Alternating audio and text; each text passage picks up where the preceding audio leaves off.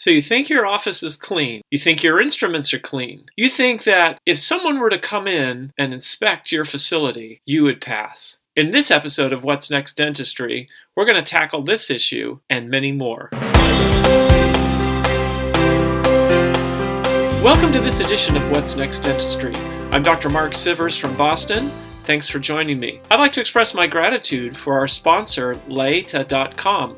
Check them out at Laeta.com and see how they can improve your profits, the quality of your work life, and most importantly, your time off. Many of you have reached out to me about sterilization, about the cleanliness of your office, and about what to do, how to do it, and so I'd like to tackle that topic. All of us have gone to some sort of professional schooling, and we've been taught that anything that goes inside the body must be sterile. And what that means is the instrument needs to somehow get disinfected and have all of the germs removed from it.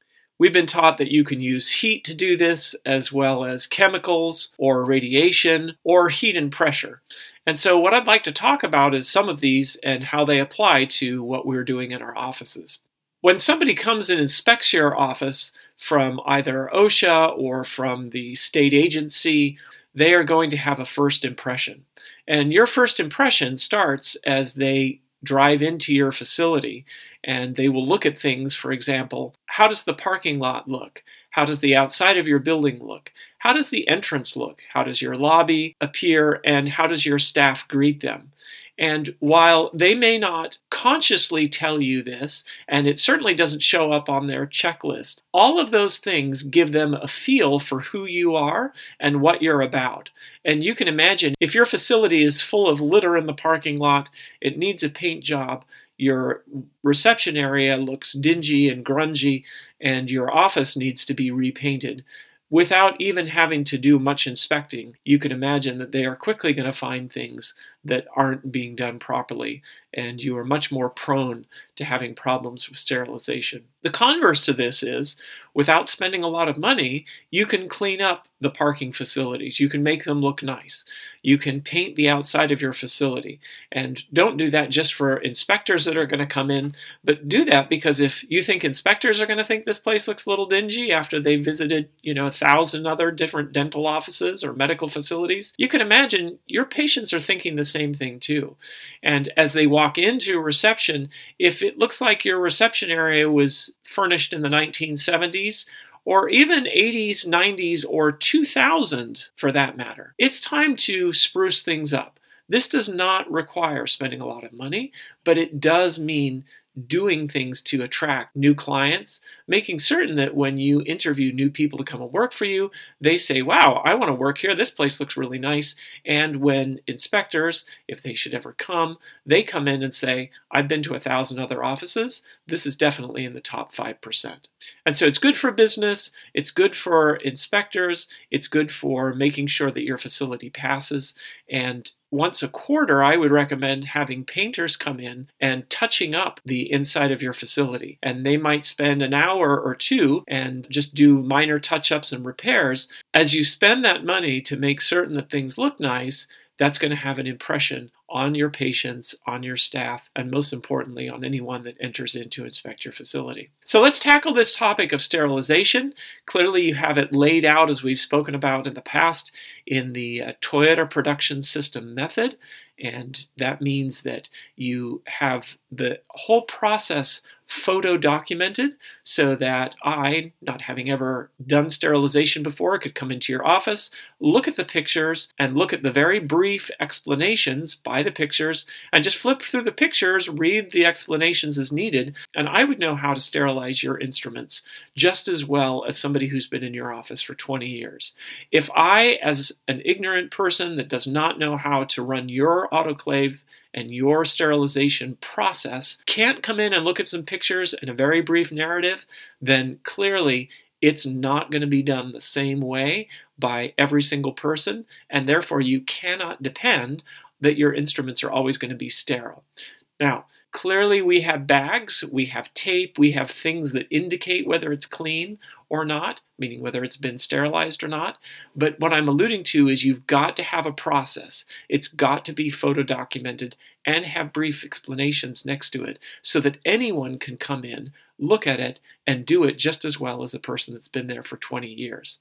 Now, as you drop off your dirty things, as you start to run them through the cleaning process, make sure that it is in a linear fashion so that you are moving from point A to point B, and you're moving from point B to point C. So think of a factory assembly line, and you're going from A to B to C to D. And once you get to E, or whatever that letter might be, you've got sterile instruments. If you are interested in finding out more about this and how to set this up and who to use for the systems and who to use for the actual equipment and how to house this equipment, please, please, please go to the experts. And that does not mean go to your dental sales rep.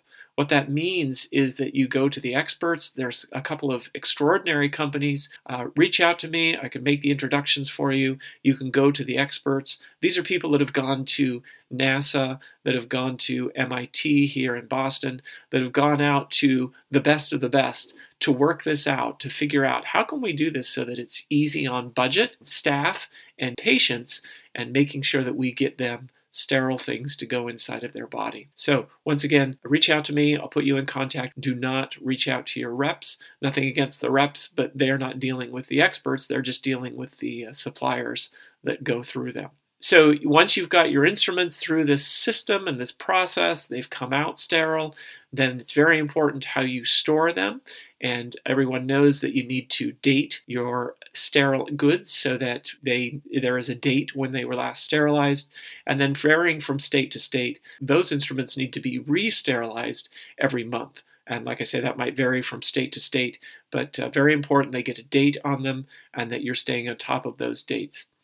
The same thing applies with, obviously, expiration of products that you have. So while you're checking your instruments to see if they've expired or not, meaning the sterilization packaging is expired or not, check your other products that you have and make sure that once they have expired, they are thrown out. Some of you will say, I'm going to be throwing out tens of thousands, maybe even hundreds of thousands of dollars in products. And if that's the case, what that means is you've got far too many products and that you're not using them enough to warrant having them. Or you have products, for example, in every single room, and you actually can only warrant having them in one centralized location in a bin or a tub where somebody needs to go and get them because you're just not using it enough to justify it.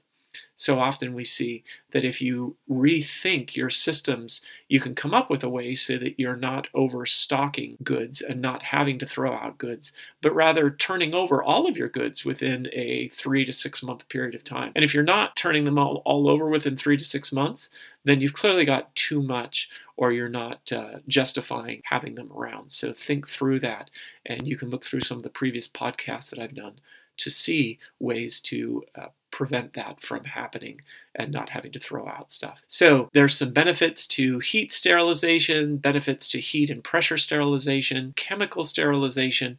Most of us are not doing radiation sterilization, so I'm not going to touch on that.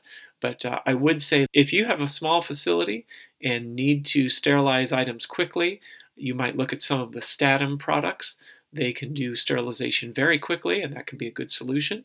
As your facility gets larger, obviously a full-size autoclave and a large autoclave makes for a very efficient way to get instruments cycling through. As you begin getting all of your instruments into cassettes, as we've spoken about in previous podcasts, make sure that every single space in the cassette is full so that you can visually check to make sure that all the instruments are there, and then make sure that those cassettes get bagged or wrapped, or whichever way you've decided to do that, in bags that have sterilization indicators already built into them, or you wrap them and put tape which shows that the sterilization has occurred. And then once they've come out sterile, make sure they're dated, and make sure then they go into an area where they can dry and dehumidify.